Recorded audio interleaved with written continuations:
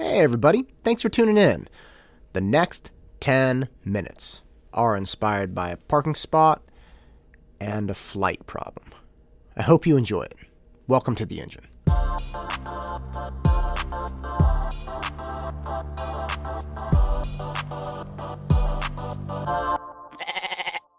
When I was 19 and going to Cal, I was on the rowing team, and I had a good friend, Rob Curran.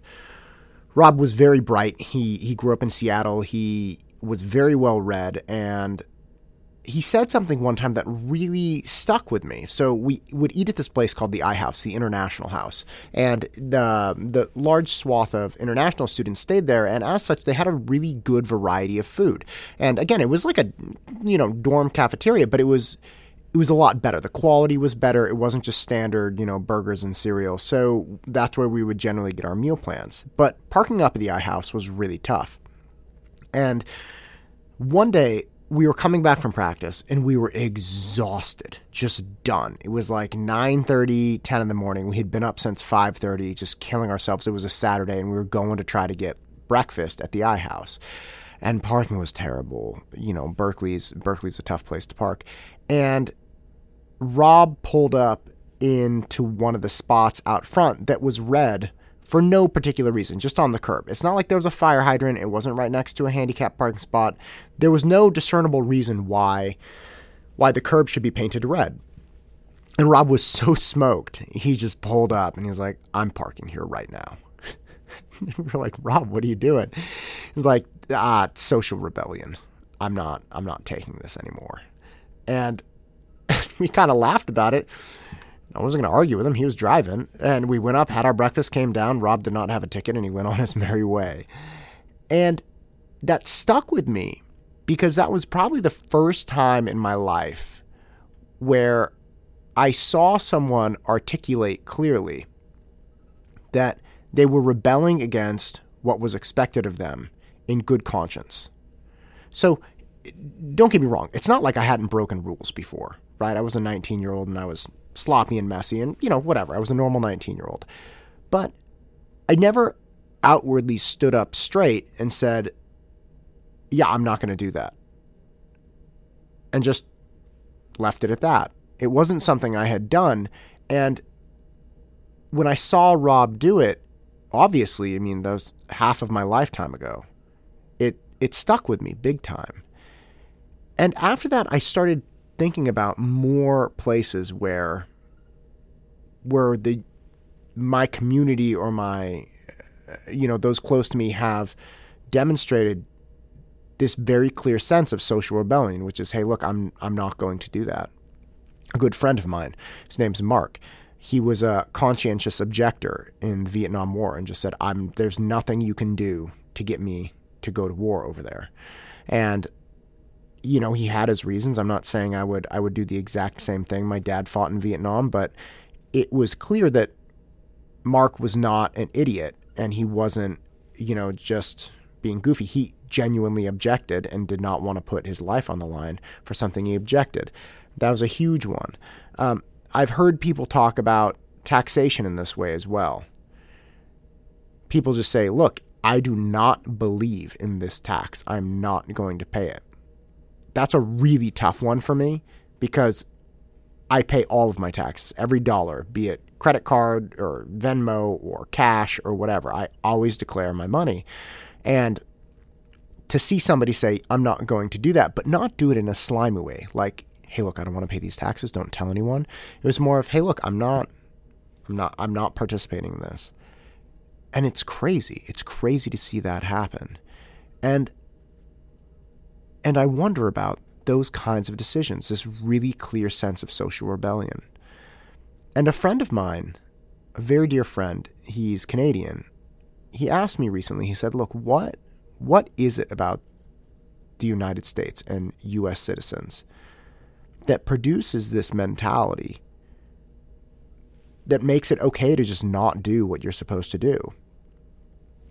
And I had to think about that for a while because I said, "Look, what exactly are you talking about?" Because I'm a U.S. citizen and I very much do what I'm supposed to do. I follow the law. And there are, perhaps times when I wiggle a little bit on it, Like there was, I think, a week when we were supposed to be in lockdown over July that I let students come to class. But, there are varying degrees of this. It's not fair to say that U.S. citizens in general don't do what they're supposed to do. But I think it really goes deeper than that. It goes deeper in, one, it's kind of what our country was founded on. Because at some point, the citizens in the colonies just said, you know what? No more. And I'm not trying to emphasize it's your patriotic duty to say that and at all. But there is some validity to say, look, that was kind of the impetus. And there are other aspects of this that make it a better strategy. Malcolm Gladwell actually wrote a fantastic book, and several actually. And in one of them, he outlines the distinction between a Korean airline and a U.S. airline. And one of the Korean airlines was struggling enormously with risks, right? So literally they had something like 10 times more crashes than U.S. airlines, the average U.S. airline. And people were trying to figure out why, because it wasn't lack of skill. The pilots that the Korean airline was employing, the pilots were tremendous. Not hundreds, but thousands of hours of flying. Thousands, incredibly skilled, very well trained. But for some reason, they were producing way more crashes, plane crashes and deaths as a result. And what it came down to is that there is a far greater degree of respect for authority in Korean culture. And I know that sounds like it might be impossible to be the answer, but what they realized is the co-pilots, the subordinates to the head pilot, they would see problems as anybody in an airplane, I presume, would. That's why we have pilots and co-pilots and different people. We have, not just one set of eyes or one opinion, but many sets of eyes and people trying to problem solve. So the lower downs, the subordinates, would see problems, but the level of respect and reverence they had for the head pilot prevented them from making an objection, prevented them from saying, hey, this is not a good idea, stop what you're doing.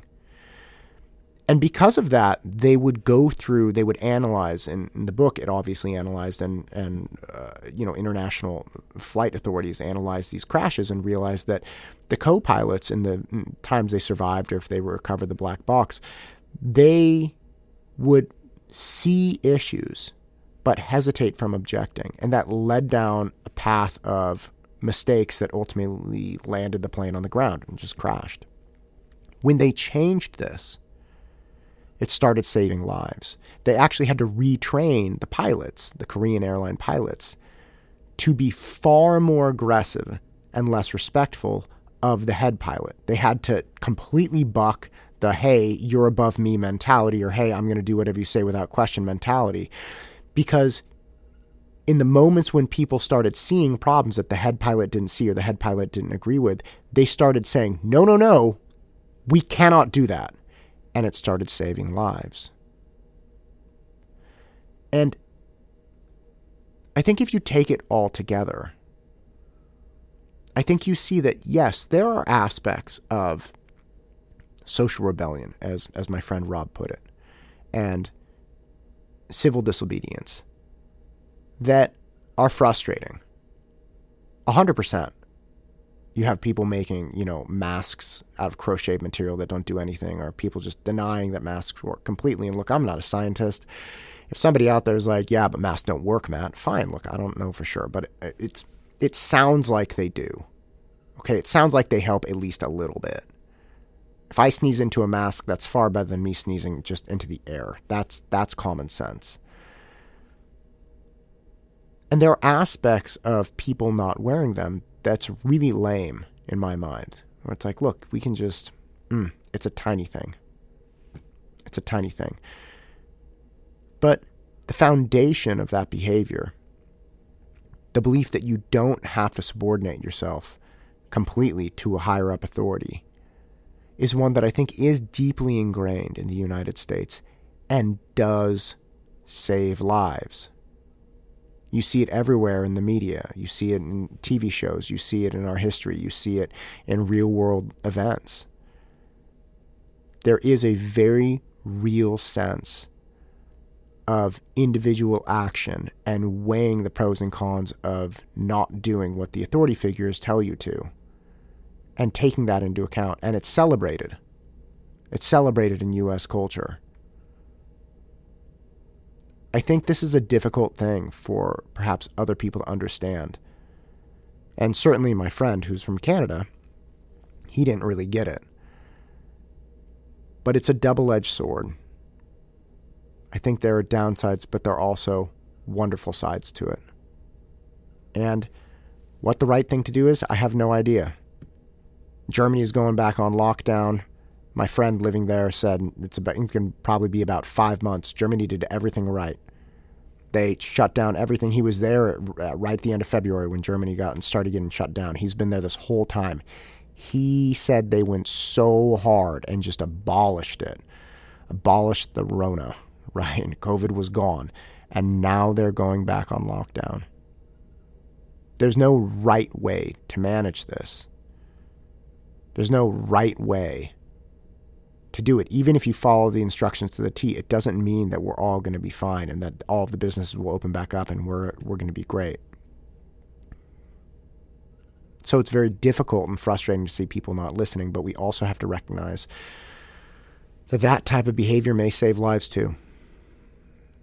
It may save lives and people from, committing suicide, being so alone at home they just can't go outside and they say, forget it.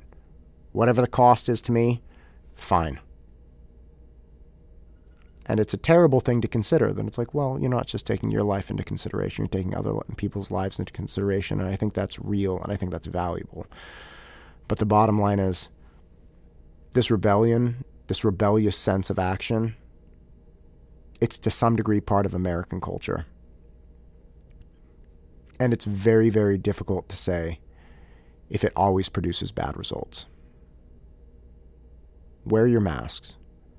Take care of yourself. But recognize that I don't think you're going to stop Americans from being rebellious. I'm Matt Todd, and this is Union That Drives Me. Go out and crush it.